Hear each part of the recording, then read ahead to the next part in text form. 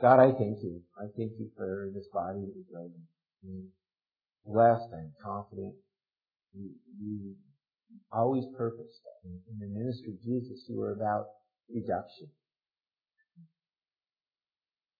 I'm sorry if there's some that I personally learned in my inadequacy, but God, you were about reducing down. Jesus, you were about putting the cost up in front of, and every time there was a major reduction. That was your way to build your church, and I'm confident you're right here. So I'm confident that you purpose in your heart to, so that I'd be pretty comfortable that in saying that all of us are blessed by the way that you're building this body, the way that you've encouraged and allowed us. I looked at it last week. Thank you for that. That was a real proof test of character and nature and submission to you and what we're about. And thank you for that. I couldn't be more blessed. And what happened in the character and nature that was displayed in my brothers and sisters last week, their hearts, their desire to serve you and serve each other. Thank you. I thank you for the safe arrival of Kate, the safety of Jesse. I kept thinking all night, Monday, all morning, just sitting there and just listening to my God and go through a tough time. She was crying out to you, and I was crying out to you because that's what life's about now, is kids. We cry out to you to be a mother and father. Parents. Toughest journey we can go on. One that you use to mold us and shape us and sanctify us and bring us to the place you want us to be. So I thank you for that. Thank you for the family. Replicates what we are to be. And I thank you for the new life. So I thank you for a bunch of babies. God, I want to pray for Brother Burton and Sean and Burton and Dad. I want to join with my brothers and sisters here and lift them up to you. You talked to us in the first chapter of Corinthians first chapter of 2 Corinthians, how the power, how somehow we as brothers and sisters joining together and crying out to you help in the alleviation of suffering and the ministry in the lives of our brothers and sisters. So God, we cry out to you that you would minister to Burton, that he would feel your calling on his heart, that he would be moved in the depths of his being to cry out to you to be a dad, to be a husband, as you call him to be, as you have him. This is a blessed thing. It's the hardest thing to do, but it's a blessed time. So God, I ask you would inspire him to love that draws men to repentance, but it's a recognition of you that brings salvation. It's acknowledgement of you as Lord, a submission and surrender to you. So God, I ask you to draw him in that process, draw him out of Egypt. Cause him to see that you desire to bless him in this world, to bring comfort, to bring peace, to bring joy in the midst of difficulty, being a dad, being a husband, being a provider. So God, I ask that you would draw him here, that we could be part of his life, part of his ministry to his wife and his child. I ask you to give his parents wisdom to speak truth to his wife, Chris, Jean. And I ask you that you would give Shauna a love for her husband and father of a child, and a love that is compassionate, caring, and anxious to all that us. Give her wisdom as our helpmates we desperately need the wisdom of their lives. So God, we ask you to give that wisdom. God, we ask you to give us your wisdom today. Cause us to understand the worldview and perspective of this world and what you've done and what the ministry that you brought through Jesus in this world is. We trust you, God. Teach us that so that we have a firm foundation, so that all of us can minister to a lost world, to a struggling world that You cause us to be ambassadors for you, ambassadors for Christ, for Jesus Christ. And God, teach us and burden us with what that looks like and what that means and what we're called to. We would see a lost world heading for an eternal train wreck, an eternal damnation. Cause us to be burdened greatly by that, and by the gospel of peace that you have put before us that we can share. That we're to be about sharing that with this world, the light in the dark world. God, please illuminate your truth to us, because we count and are depending on you and your Holy Spirit for your help, to be the Spirit of truth.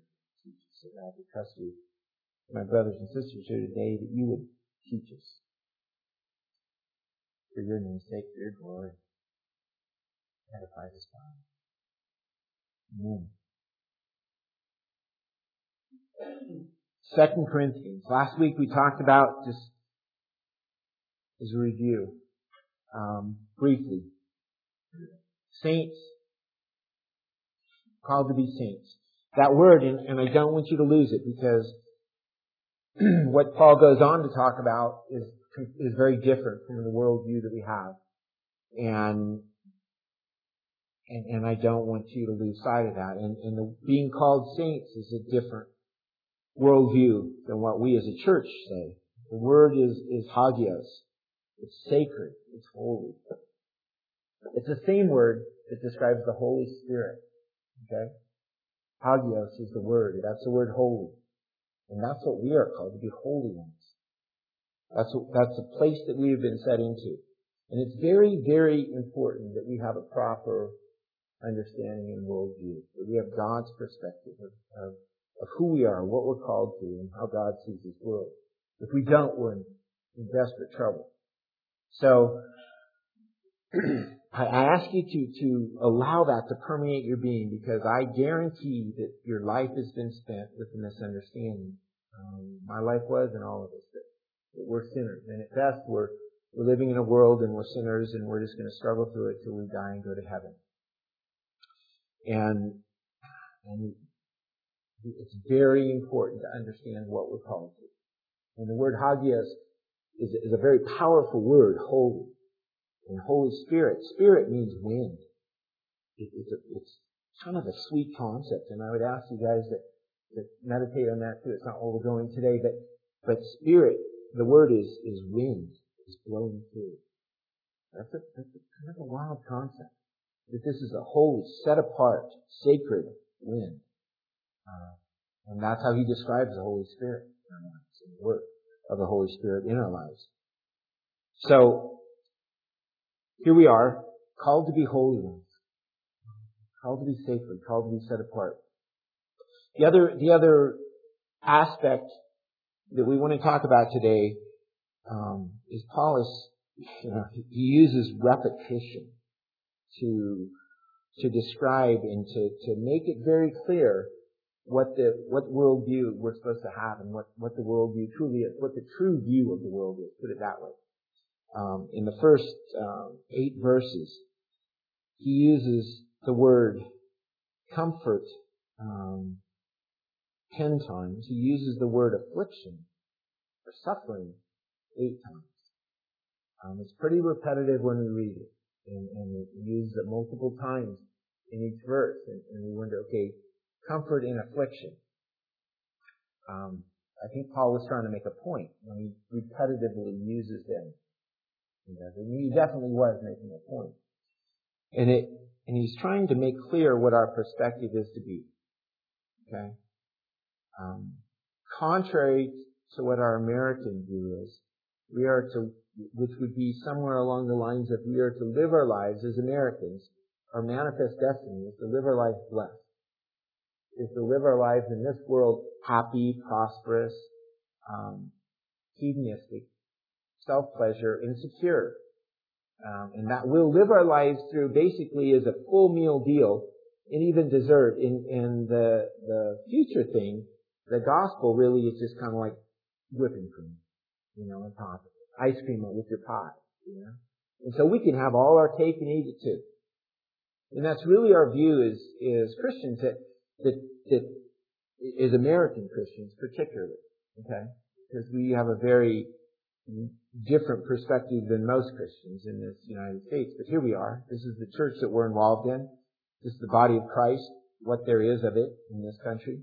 And our view too often, and the gospel that we project too often, is that we live in a country blessed by God, and so we can live blessed in our lives, and we can be happy, and there will be, and God will take away and eliminate suffering, eliminate struggle, eliminate grief, eliminate poverty, eliminate all the things in our lives so that we can be happy and blessed and live our life happy and then go on in heaven and live life eternally happy. Isn't this a wonderful gospel? I'm not a negative guy, but that is not the biblical view. Okay?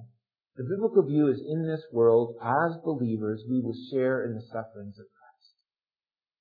In this world, as believers, we will share in the difficult struggles of Jesus Christ.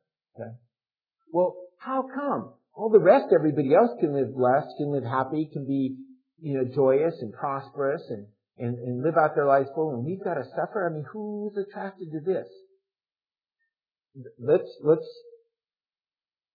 be very careful to understand that first perspective about the rest of the world living itself out that way is a lie. Is a lie. That is a deception. Okay? That is the big deception. Okay? Go back to the start, okay? Adam and Eve were created by God to live in fellowship with Him, right? To live in an intimate, unbroken relationship and fellowship with Him. They walked with God. They talked with God. They had unbroken fellowship. That's what man and woman were created for. To live in that intimate relationship with God. That's what God desired. That's what God made. That's what He created in the world. Okay? And that's the existence they lived in. Alright? And then what? And then sin entered the world. Okay? What was sin? I don't know that I've ever heard it full and complete. I've heard a lot of partial. The tree of the knowledge of good and evil. I mean, why did God have to put that there? People are mad, Why did He do that? Everything was so good and then He put it there. And then He makes some wild comment like talking to each other. The Trinity was talking, Jesus and God and the Holy Spirit were talking, oh man, we're in trouble now. Now they're like us. Now they know. Now they understand good and evil like us, and so we're going to have to kick them out of the garden and ban them from knowing the tree of life because they could live eternally in the state that they're doing it. We're kind of scratching our heads going, wow, this is kind of a weird cosmic deal. God puts this big temptation in front of them. How could they resist it? And it's His fault. No. God created us to live in absolute harmony and intimacy with Him. As best I understand it in my not very smart thinking, the Godhead understood the ability to worship God as God or not, to acknowledge God as God or not. The Godhead, they are the Godhead. And Jesus, the Holy Spirit, Jesus lived in what? Jesus still does, lives in complete submission under the authority of who? Under God. Right? And so does the Holy Spirit under God. And it's acknowledging God as God or choosing what? To acknowledge ourselves as God. Satan did that, right? Satan made the choice to acknowledge himself as God. This did cause a big problem. Now, this part of the cosmic chess thing, I'm not exactly sure of. But Satan did choose the same way that Adam chose. I mean, this caused a catastrophic problem. Okay. Sin entering the world caused a huge problem and issue. And Satan being in rebellion and taking a bunch of angels with him. To go where? The Bible tells us, the best we can understand, to live here. Okay? To rule here. To be the principality, the primary power and authority of this world. So now, we, as humans, sin entered this world. Rebellion towards God, not acknowledging God for who He is, came. And with sin came what? Death. Okay. Let's be very clear about it. death entered as a result of sin. Okay? In this outside of restoration with God, death not only meant separation while we were born in the flesh and live in the flesh and then our body dies. Death means eternal, complete separation from God. Okay? So let's stand back for a minute and look at the real state of this world outside of relationship with God. You're born to die, and you're going to die eternally. Now, you might stick a pacifier in your mouth for those 50, 60, 80 years that you live here in this world. And the devil, because he is the prince of the power of this world, might bring you comfort and peace and joy and happiness and all these pretense of things as pacifiers in our mouth. But what are we really? We're really the walking dead. We're going to die. We are in separation from God. We can't know communion with God outside of Jesus Christ. We can try all kinds of worship. We can try to create our own God, try to create right living or right standing before our own God. But we're going to die eternally. This is really not a good state of existence. In spite of how we might think I'm happy right now, or if I only had this, I would be happy, or if I only had a little more, I'd be happy, or if I had a little more, I'd be secure, and I wouldn't be struggling. If I only had a little more, if I only had this. In spite of all the things, it's not true. We are in trouble. We are born in separation from God now. It's inherent to the human race. But God has been in the process since that time in Eden. God has been in the process of restoring and making a way to be restored in that relationship with Him. Okay? Right from the get-go. Okay? The difference is, in this world, let's be very clear, death rules. We're going to be born, and most of us, probably all of us, are going to die. Okay? The resurrection might come. I don't know that I see any. There was a couple people that didn't die. Melchizedek seemed to be. We don't know quite, understand that, but he seemed not to die. But I bet you all the rest of us are going to die. Okay. In fact, all of us have the effects of the body of sin in our lives, so we're going to die. So, that is the state of this world. And that's the effects that we live under.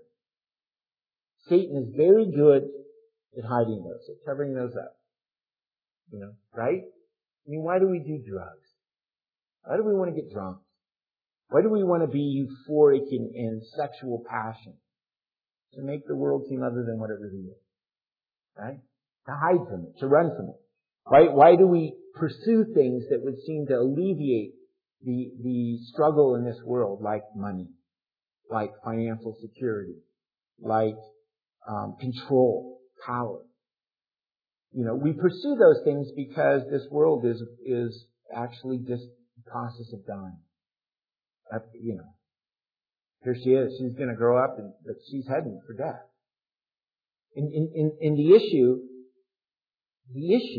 okay, the distinction is, we're all going to feel the effects of that. The distinction is Satan going to cover that over and pacify it so he can get us to die without a reality and a realization of Jesus Christ, and eternally we're damned? That is his purpose and his desire. Okay? Or are we going to struggle in this world like Jesus did? Why did Jesus struggle in this world? Why did he suffer?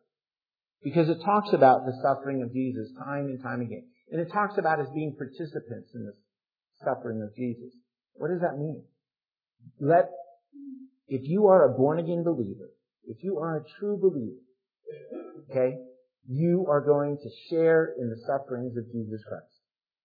The Bible is absolute about that. It's not a choice. Well, that doesn't sound very attractive. Why is that? The effects of sin in this world for this period of time we live here are there. Period. The effects of sin in this world are here. When we begin to live in the truth, to walk in the light, Satan is going to come against us. It says our adversary, the devil, is going to come against us. Right? Why did Jesus suffer? Because he didn't manage his life very well. Maybe he didn't manage his time. Maybe he's a procrastinator. No, Jesus did not do it. There was no effects of his suffering that happened because of his failure. Okay? Because we know Jesus didn't fail. And yet Jesus suffered. It wasn't that he was bad timing or he was insensitive to people, so they hated him. He was non-compassionate towards people, so they disliked him. But Jesus suffered. Why did he suffer? And the word suffer is an important one. Let me just read 2 Corinthians, and then there's a couple other places that I want to read, because the Bible does a pretty good job of describing this. And if you read the New Testament, you read the Gospels, the word suffering, the word afflicted, that will be, the words themselves, the word afflicted is thlipsis. Powerful word. I brought the Greek dictionary along because I thought that it would better explain. There's several words for suffering, several words for affliction. The word that it used, thlipsis, let me just read the definitions of it, okay? In a verb form, okay, when it's a verb, it's actually philebo. To suffer affliction, to be troubled. Okay? And it has reference to sufferings due to the pressure of circumstances or the antagonism of persons. Okay? Pressed hard against. Both the verb and the noun, when used of the present experience of believers, refer almost invariably to that which comes upon them from without. Okay? This isn't talking about you forgot to put deodorant on and people are shunning you and pushing you away and this is sufferings. Sharing the sufferings of Christ. That is not what he's talking about. That's your own problem. You can deal with it. Right? So, this is talking about things that you do not deserve. Things pressed upon you from outside. In the noun form, primarily means oppressing, a pressure. Anything which burdens the spirit. It's used of calamities of war. Distresses for you. Of the distress. The same word is used of the distress of a woman in childbirth. You know that one. Right? You had 12 hours of clarity. In what it means. On what thlipsis means. On what suffering. On what affliction means. On what that word is. It's the same word that's used of distress of a woman. That's nothing that Jessie did wrong. That's something that was her fault. That's not something that she deserved. That was something inflicted upon her because, and truly, of the love of God. I mean, what a sweet thing. That's what the encouragement, I imagine, was, right? Little Peyton Grace is going to be born out of this. Otherwise, forget this. Right? And your steadfastness in resisting, wait, drug me, I don't want to feel this. Wait, do something to take this pain away. Wait, get rid of this and stop this thing. Your willingness to go through it was a love for the Peyton Grace. It was a willingness to go through that suffering, not because you were enjoying it or it brought any form of pleasure, but because you wanted the best for your baby, and it was worth it, and you wanted to be aware and alert, to stand strong. Pardon me, to act like a man. Act like a man in any way, because we don't get to do that, I know. But you were strong in that. For Peyton, for someone else. And that was a pain inflicted upon you for the good of others. Of the afflictions of Christ, for which his followers must not shrink, whether sufferings of body or mind. Corollary words: anguish, burden, distress, persecution, tribulation, trouble. These are the afflictions which we are guaranteed as believers. That doesn't sound very good. That's not what we came to church this morning to hear. We wanted to hear how God was going to bless our lives. Right? How God was going to, just as strongly, he makes the point that God is our comforter. Okay? Why do we need a comforter? Again, this is not the can of whipping cream or the gallon of ice cream. Okay? God is our comforter because we will have affliction. We will have suffering in this world. And we need to understand it. We need to understand this worldview so we're not mad at God or we reject this Christianity. This world is a fallen place in rebellion to God. Okay? Satan has dominion over it. Now he loves to give you ice cream and a pacifier in your mouth. Success. We look at the blessings of this country. We look at the prosperity of this country. And it's a very dangerous thing to say this is the blessing of God. Look at where we are. Look at where we come. I think we are, at this point, in very tenuous ground on the patience, on the long suffering. And it should bring fear in all of us, the state that we live in, and the way that we act as a country. Because it is not pleasing to God. Okay? We do not. This blessing that we have in this country, this materialism, it's a very dangerous thing. When Jesus made the statement, it's harder for a rich man to enter the kingdom of heaven than a camel to get through the eye of a needle. And we can come up with cutesy little things about with kneeling down and going through a hole in the wall. And I don't think that's true. It has any validity in it. That's not what that means. That meant a camel going through the eye of a needle. Okay? The whole camel. That doesn't work very well. In fact, what his disciples say? Impossible. Then that's impossible. You're saying, God, that it's impossible for a rich man to enter the kingdom of heaven? And he said, yes. Outside of God, it is impossible. And that doesn't mean, okay, so it's fine. We can be rich and still get to heaven. Let's, time and time again, Jesus warned against material prosperity and materialism and money. Is money bad? No. Is material blessing bad? No. Material blessing is not bad. Dangerous. Why dangerous? Because it pacifies us. Easily pacifies us and keeps us from recognizing our necessity of dependency on God. Okay? It keeps us from recognizing the state of this fallen world. When Jesus taught us to pray, He didn't pray, and God, please bless my IRA in my future and give me eternal security in my retirement. Okay, please protect that. He says, and ask God today for my daily bread. Okay, why? Because the state of daily recognition, of hourly, of momentary recognition of our necessity of dependency is a state that God wants us to be. Does it take poverty to do that? Not necessarily.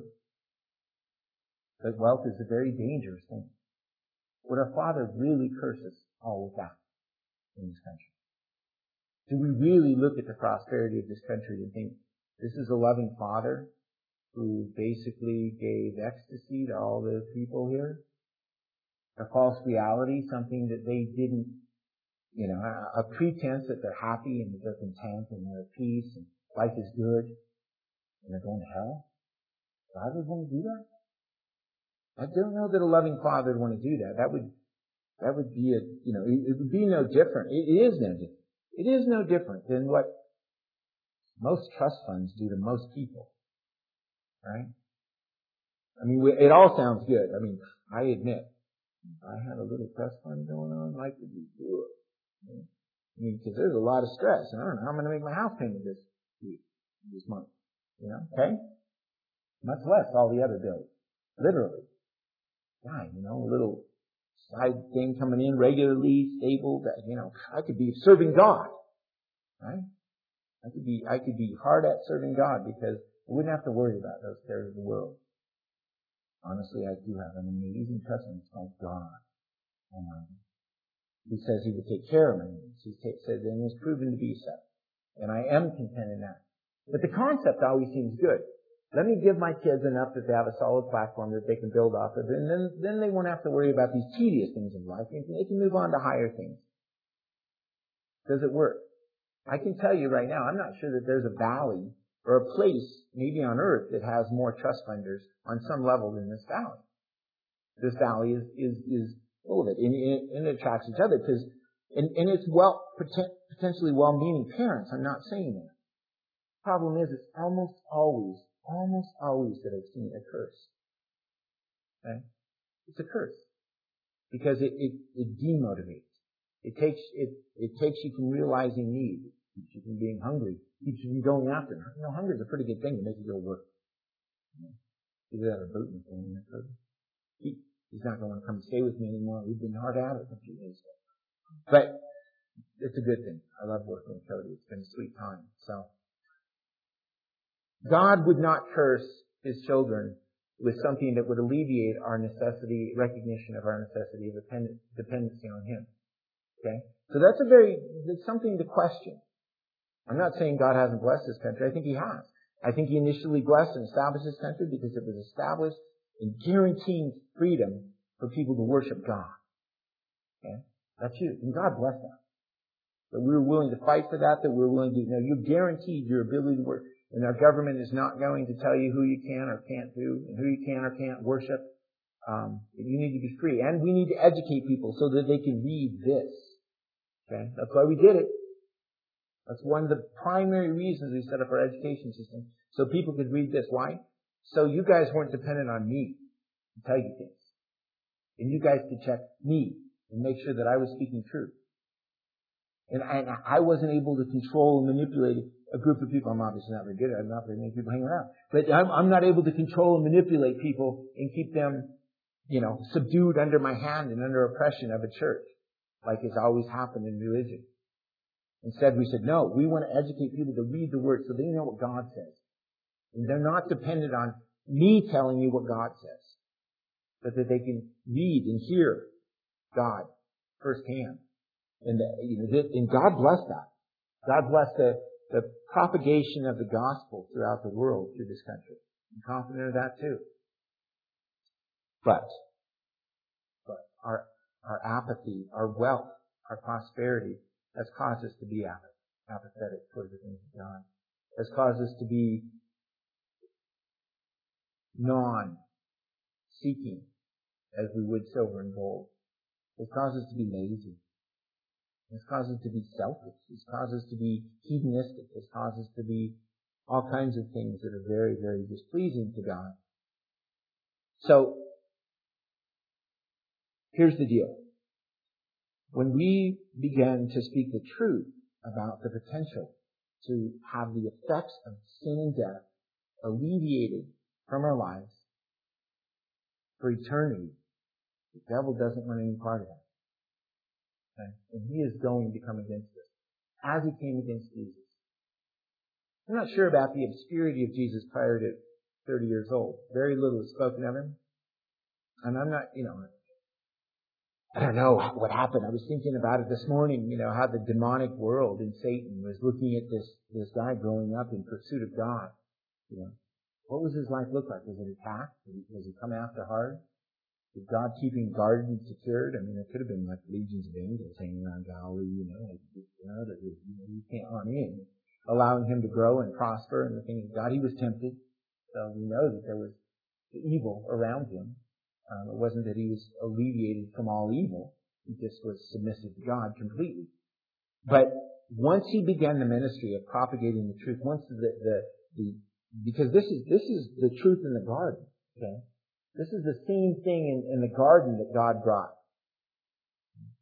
That there will be somebody who will allow us to not have to face the full effects of sin and death in our lives. That somebody will stand in our way and take on the effects of sin and death for us.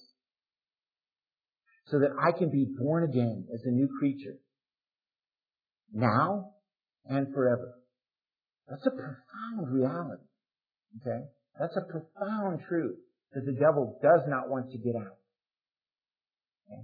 And Jesus began to be attacked. And attacked and attacked and attacked. Attacked primarily by religious people. Oppressed primarily by religious people. Because the devil doesn't want that truth to be out. Okay? That will happen. We will share in the sufferings of Jesus. If you are not sharing in the sufferings of Jesus, you should look around. That doesn't mean you have deodorant and people don't like you. You need deodorant and people don't like you. Brush your teeth, take a shower, put deodorant on. After that, not the only reason. It's an ugly phrase. Other than that, we will have the effects of the suffering of Jesus on our lives, or we should question. What do we do with that? Do we run from that? Do we hide from that? Or what is our perspective to be in that struggle? And that's what Paul is saying here. Verse 1. Paul, an apostle of Christ Jesus by the will of God, and Timothy our brother, to the church of God, which is at Corinth, with all the saints who are throughout Achaia. Grace to you and peace from God our Father and the Lord Jesus Christ. Blessed be the God and Father of our Lord Jesus Christ, the Father of mercies and the God of all comfort, who comforts us in all our afflictions, so that we may be able to comfort those who are in any affliction with the comfort with which we ourselves are comforted by God. For just as the sufferings of Christ are ours in abundance, so also our comfort is abundant through Christ. But if we are afflicted, it is for your comfort and salvation. Or if we are comforted, it is for your comfort, which is effective in the patient enduring of the same sufferings which we also suffer. And our hope for you is firmly grounded, knowing that as you are sharers of our sufferings, so also you are sharers of our comfort. For we do not want you to be unaware, brethren, of our affliction which came to us in Asia, that we were burdened excessively, beyond our strength, so that we despaired even of life. Indeed, we had the sentence of death within ourselves, in order that we should not trust in ourselves. We recognize our necessity of dependency. That's an objective. That we should not trust in ourselves, but in God who raises the dead, who delivered us from so great a peril of death, and will deliver us. He on whom we have set our hope. And He will yet deliver us. You also joining in helping us through your prayers. The thanks may be given by many persons on our behalf for the favor bestowed upon us through the prayers of many. See what I mean about Paul being repetitive and saying what he's saying? And it's order to make a very important point here. Comforter. Paraklesis is the word. That's the Greek word for comforters. Paraklesis. It's the word we get, you guys have probably heard, parakletos. That's the helper. That's the word for the Holy Spirit. It comes from the same word. Has the same meaning. Okay? Comforter. Helper. And we are called to be that. What does Jesus say? Okay? Again, I would ask you for a moment to step aside and try to gain God's worldview. And I ask you to think about this during the week. What is God's view here? Because the devil would have you believe, okay, we can go suffer in Christ and not do all the things I want to do. I mean, that's what he tells every teenager. You can't kiss girls, and you can't have sex, and you can't go out and party, and you're going to be rejected by your friends, or you can go to church. Oh, great choice. You know? And that's what the devil tells most teenage kids. Tells us as adults the same thing. But that doesn't look like a very good choice. Why would I want to do that? Give up all the things which to me would seem to be fun, pleasurable, enjoyable. For what? For what? And that is the devil's great deception on our lives. We can be free from the effects of sin and death in our life. We can have joy, peace, patience, comfort, contentment, security, in abundance, absolutely, in the midst of suffering, in the midst of affliction. We are not going, you cannot get out of this world. Die. Okay? But it's really important where you're at when you die. Are you going to die and eternally be separated from God? Or are you going to die and have eternal life? That's what happens now. Are you going to participate in eternal life in this world? That will mean sharing in the sufferings of Jesus.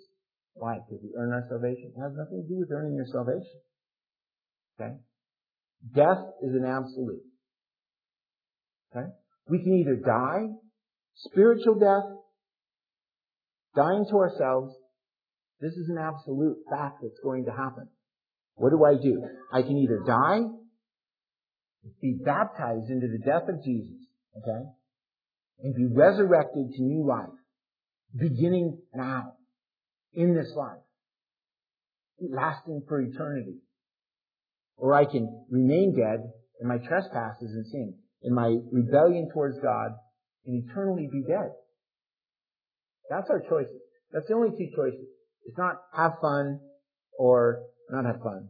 It's not have fun or seek God. How boring. That's not what it is. I can either remain dead now and for eternity, or I can be resurrected to new life with the resurrection power. Let me read a couple of other passages because they'll say it clearer than I do. Just over a little bit in 4:10. Again, you can listen or follow along. Whichever way you can really try to focus on what's being said here. Okay? In chapter 4 of 2 Corinthians. Therefore, since we have this ministry, as we received mercy, we do not lose heart. But we have renounced the things hidden because of shame, not walking in craftiness or adulterating the word of God, but by the manifestation of truth, commending ourselves to every man's conscience in the sight of God. And even if our gospel is veiled, it is veiled to those who are perishing, who remain living in death. And I added that, in whose case the God of this world, Satan, that fallen angel, the angel that said, I will be God, that angel that ate of the tree of the knowledge of good and evil, it says I can serve God or I cannot serve God. Rather than Adam and Eve, who lived in this state of knowing nothing but obedience and submission to God. Not because they were robots, but because their eyes were focused on God. And they recognized He was worthy to be served. And then they came to the point of going, oh, I can make this choice to not serve God. And things went really bad. Same thing with Satan. He did it, okay? In whose case the God of this world has blinded the minds of the unbelieving, that they may not see the light of the gospel of the glory of Christ, who is the image of God. Remember the deception of what this world looks like. For we do not preach ourselves, but Christ Jesus is Lord, and ourselves as your bondservants for Jesus' sake. For God, who said, light shall shine out of darkness, is the one who has shone in our hearts to give the light of the knowledge of the glory of God in the face of Christ.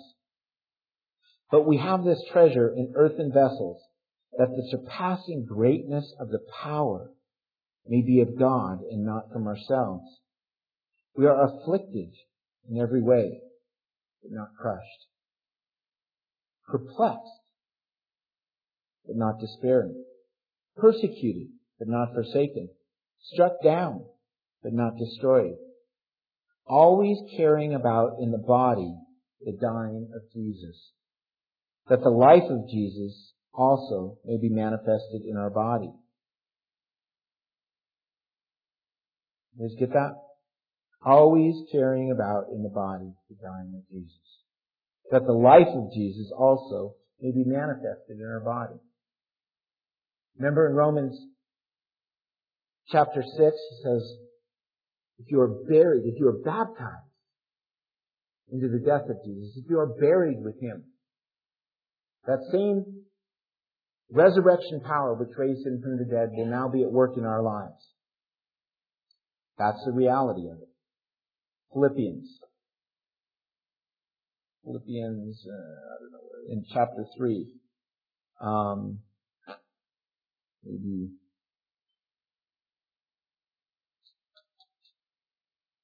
let's start with verse 8. More than that, I count all things to be lost in view of the surpassing value of knowing Christ Jesus my Lord. He's talking about persecution, being persecuted. More than that, I count all things to be lost in view of the surpassing value of knowing Christ Jesus my Lord, for whom I have suffered the loss of all things, and count them but rubbish, in order that I may gain Christ. Paul had a right perspective of this world. Okay? all the things that could be gained in this world. And he was a very, very religious man, even looking even for spiritual things. He says, but I have suffered the loss of all things and count them but rubbish, in order that I may gain Christ, and may be found in him, not having a righteousness of my own derived from the law, but that which is through faith in Christ, the righteousness which comes from God on the basis of faith, that I might know him, in the power of his resurrection, and the fellowship of his sufferings, being conformed to his death. That's what the Christian life looks like. Paul says, nothing matters except that I may know him, know Jesus in the power of his resurrection and the fellowship of his sufferings, being conformed to his death, in order that I may attain to the resurrection of the dead. Go on here and read, not that I have already obtained it, or have already become perfect, but I press on in order that I may lay hold of that for which I was also laid hold of by Christ Jesus. Brethren, I do not regard myself as having laid hold of it yet, as having become perfected. But one thing I do, forgetting what lies behind and reaching forward to what lies ahead, I press on towards the goal of the prize of the upward call of God in Christ Jesus. Let us therefore, as many as are perfect or are mature, have this attitude. And if in anything you have a different attitude, God will reveal that to you also. However, this is a very important verse. However, let us keep living by that same standard to which we have attained. That is where having a right view of the gospel is so important. Are we sinners or are we saints? What is the effective reality of the power of Jesus, of the power of the resurrection in our lives? That's the standard that we need to understand. That's the standard that we need to live to. Let us keep living by the same standard to which we have attained. Okay? We have been called, we have been set free. That's a very important understanding, and I will probably always continue to say it, because I don't think it can be said enough. No, I'll always continue to say it. Just maybe every Sunday. That the gospel is so pertinent in our lives now. It is a standard that we need to understand. We've been set free from the bondage of sin and we can live in it. And this is a very, very important truth. What is our view? What is our worldview? Oh, I have to give up all my fun and just go serve Jesus so I earn my way, and someday God will say, okay, you scales balance, you can go to heaven. That's a lie from the pit of hell. Okay? That is not how it looks. That is not the worldview. Okay? The worldview is that I have to participate in death. Okay? I will go through the struggles of death. I will go through the suffering of Jesus Christ in this life. Now, in that, will I truly know joy, peace, the effects of having the Comforter on my side? Yes. One more. Colossians.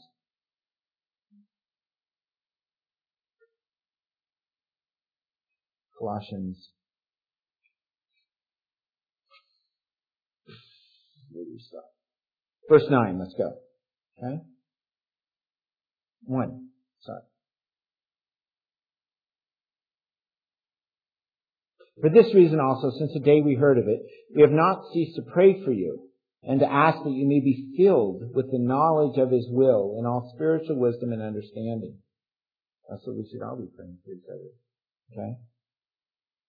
That we have not ceased to pray for you and to ask that you may be filled with the knowledge of His will in all spiritual wisdom and understanding, so that you may walk in a manner worthy of the Lord, to please Him in all respects, bearing fruit in every good work and increasing in the knowledge of God, strengthened with all power according to His glorious might, for the attaining of all steadfastness and patience, joyously giving thanks to the Father, who has qualified us to share in the inheritance of the saints in light.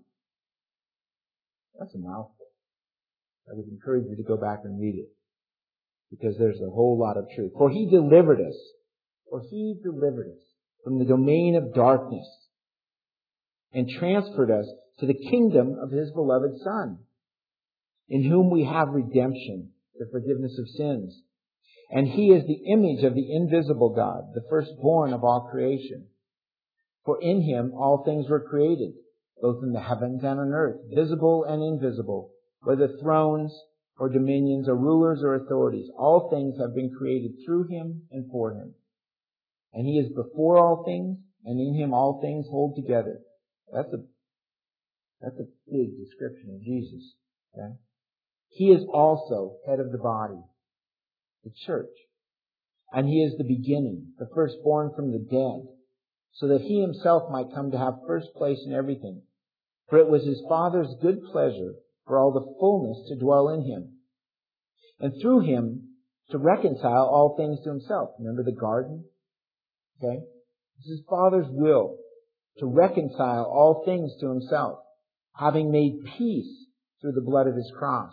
Through Him, I say, whether things on earth or things on heaven. And although you were formerly, the way you were born in this world, and although you were formerly alienated and hostile in mind, engaged in evil deeds, yet He has now, He's talking about saints, remember? Yet He has now reconciled you in His fleshly body through death, okay? In order to present you before Him holy and blameless and beyond reproach. If indeed you continue in the faith firmly established and steadfast, and not moved away from the hope of the gospel that you have heard, which was proclaimed in all creation under heaven, and of which I, Paul, was made a minister. Now, this is Paul, now I rejoice in my suffering for your sake. And in my flesh I do my share on behalf of His body, which is the church, in filling up that which is lacking in Christ's afflictions. Okay. Paul rejoices in his sufferings. Why did Paul rejoice in his sufferings? Okay.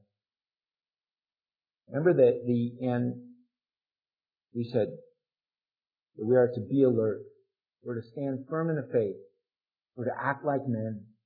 We're to be strong. And let everything you do be done in love. Okay? Let everything you do be done in love. That includes sharing in the sufferings of Christ. He's very clear in the first part of Corinthians that the reason, or of 2 Corinthians in chapter 1, that what does he say here? But if we are afflicted, if we suffer, it is for your comfort and salvation. And if we are comforted, it is for your comfort, which is effective in the patient enduring of the same suffering which we also suffer. God says that we are now a body. We're a body. And the reason that I share in the sufferings of Christ, he says, so that I can, he says, and who comforts us with all affliction, so that we may be able to comfort those who are in affliction with the comfort with which we ourselves are comforted by God. Now, there's a lot of comforts and a lot of afflictions, and I realize. In the first reading, you go, my gosh, can't you just say it clearly? He says it continuously and repetitively for the purpose of making a point. Okay? I am supposed to, God allows me in this world to be tempted, to be buffeted, to be accused, to have Satan and all his attacks and his strength come against me. Why? Why does he do that? So that he can comfort me. So that he can empower me. Why does he do that? So that I can share that comfort with you. And you know what? He does the same thing for you. He allows you to experience the comfort of God so that we can participate in that. Because the truth is, we're going to be afflicted. Okay? If we are believers, if we are born again, We're going to share in the sufferings of Jesus Christ. That's an absolute. You want to avoid that? Pardon me, you can go to hell. That's not said like it is, but that's the result. Okay? If we want to avoid death, if we want to avoid the sufferings of Jesus, we have that choice to try to do that in this life. Just like you have the choice to eat of the tree of the knowledge of good and evil. But it's not going to go well. So the truth is, as believers, what does that mean? Does that mean that we're all to come in here beat up? No. Does that mean that we live our lives beat up because of the sufferings and the persecutions and the afflictions? No. It means that we know joy and peace. It means that comforter is somebody who comes alongside. Again, parakletos is the word for the Holy Spirit. One who comes alongside. Helper. Okay? It's the same thing with us. That we are called to do that in each other's lives. That we are called to be comforted by God. How are we comforted by God if we aren't in the middle of suffering and afflictions? We're not going to be comforted. We're not going to know that comfort. So that we can share with that in each other, with each other, in living our lives. That doesn't sound very good. You know, that sounds really good. Because the truth is that this world is death. We're born under the bondage of sin and death. And there's only one way out of it. We can be comforted in this world through Jesus Christ. We can have joy. We can have peace in the midst of this world until we go to heaven and we're eliminated from that. We're alleviated from all sin, from the effects of sin, when we spend time with Jesus in heaven. In this world, we'll still have the effects of sin in this world and live in the effects of sin and live under Satan, who is still let loose on this world. There's a point where he will be cast into the pit, whatever that means. That he will be cast into the pit, away where he is no longer able to affect us. Where there's weeping and gnashing of teeth. Most will go with him there. Most will remain with him permanently. That's a terrible state of existence. I'm pretty convinced that we all need a better view, or put it this way, a more realistic view of eternal damnation and separation from God. Because we need to have a burden for the lost. What does it mean to be lost? Well, you drink a few too many beers and have a hangover. You're lost. Are you going to hell in eternal separation from God? And we need to have that burden burn in our souls. So that we care. We care when we live there. We care about people who don't know God. Because that's the truth of this world. Is the effects of sin and death are at work. Okay? We are going to live. The distinction is that we can be comforted in those. We can have joy. We can have peace. We can have security. We can have the reality of the effects of a relationship with God in our lives in this world. That's a sweet thing. And eternally, we can be in eternal relationship with God, outside of condemnation and the effects of sin. We need to have that burden on other people who don't know, for other people who don't know that. So that we look at people who don't know God and who are truly burdened. We look at people that are deceived, because in our country, most are deceived. They've heard of God, they've heard of Yahweh, they've heard of the Bible, they've heard of Jesus Christ. They're greatly deceived. And it's not relative. There's one way to have a relationship and appropriate the truth of the gospel. One way. That's death. That's being baptized in to the death of Jesus. That's participating in the death of Jesus. That's participating in putting to death self. And if you find that pleasurable, you're not doing it. Okay? Because death is never pleasurable. Death is always dying to myself, putting others first, caring about others more than myself, caring about the well-being of others. Is always. Is there joy in that? Is there comfort in that? Is there peace in that? Yes. In this world, we can know those things. We can absolutely live in the glory of a relationship with God in the midst of this world, in the midst of suffering, in the midst of persecution by the devil, And we should, that's a fantastic truth, you guys. If you don't know that, let's be about it. That's what it's about, is living that reality of life in the midst of it. In the midst of this struggle, in the midst of this world that's condemned and has the effects of sin. And on top of that, it's not okay just to avoid thinking about the result of not knowing God. Because we should truly care about those who don't know God. And the long-term eternal effect that's going to have on their life. And the current effect that it is too. And we should care and want to tell them the truth and share the light in our lives. That we should share the comfort that we've been given in our affliction and be able to share that with others. So, it is good news. It's the gospel of peace. It's security, it's satisfaction, it's contentment, it's fulfillment. It's all the things that we all long for. But it will come in the midst of suffering. Okay? It will come in the midst of opposition. That's okay. What does that mean? That means that we are to be bound together and comforting each other in the middle of that fight. That is why the body is so critical. That is why the intimacy of the body and time spent with the body is so critical. Because if we're truly about it, we're going to get our families beat on. Okay? We're going to get beat on. We're going to get beat up. And if we are not about an intimate, where we can encourage each other, where we can hand back that comfort that God gives us individually to each other, we're going to be beat up. We're going to be pounded down. And that's the state that most, even believers, even true believers live in, because of the lack of intimacy of the body. That's why God says so much we are to be together so that we can share that comfort with each other and minister to each other in that. Let's pray. God, I thank you for designing us as a family.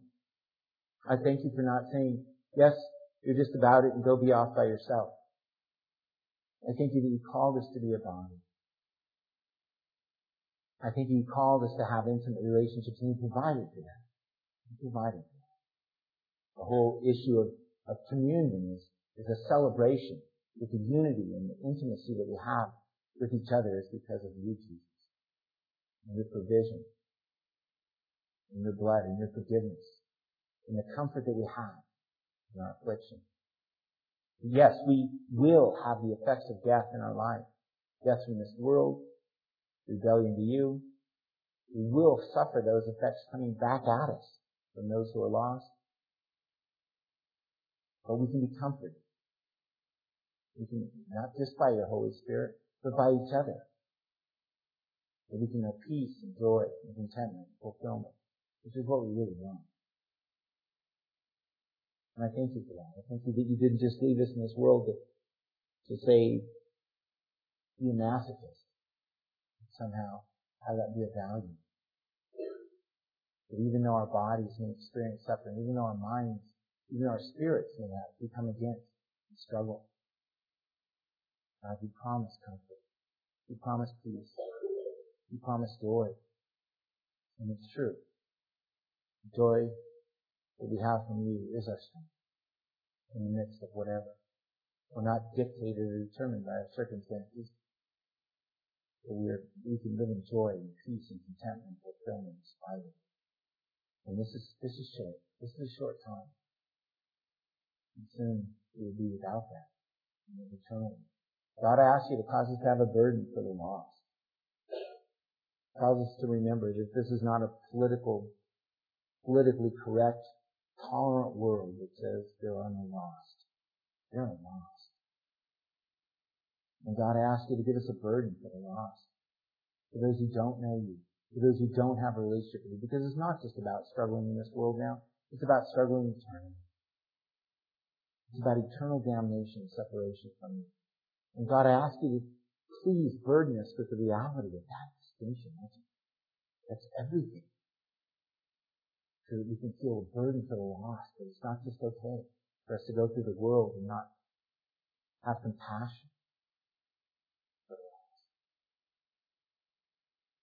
I thank you for being our Redeemer. I thank you that from day one in the garden, you began your process of redemption.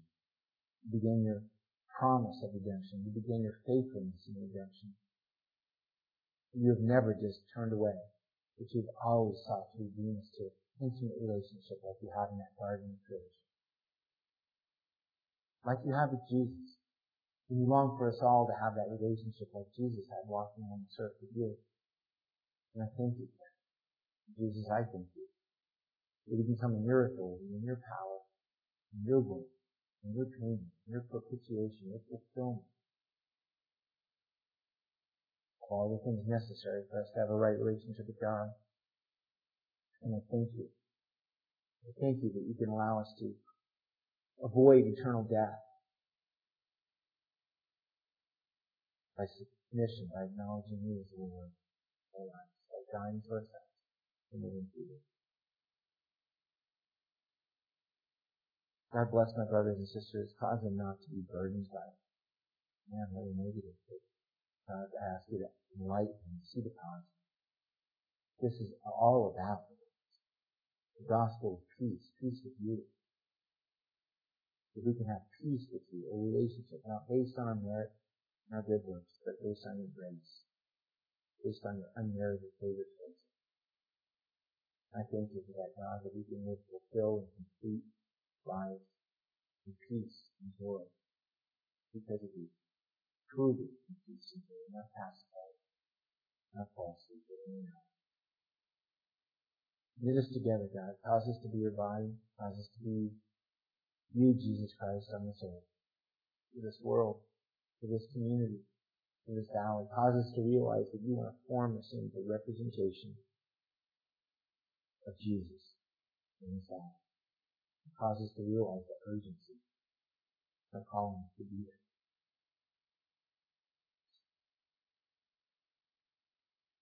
Amen.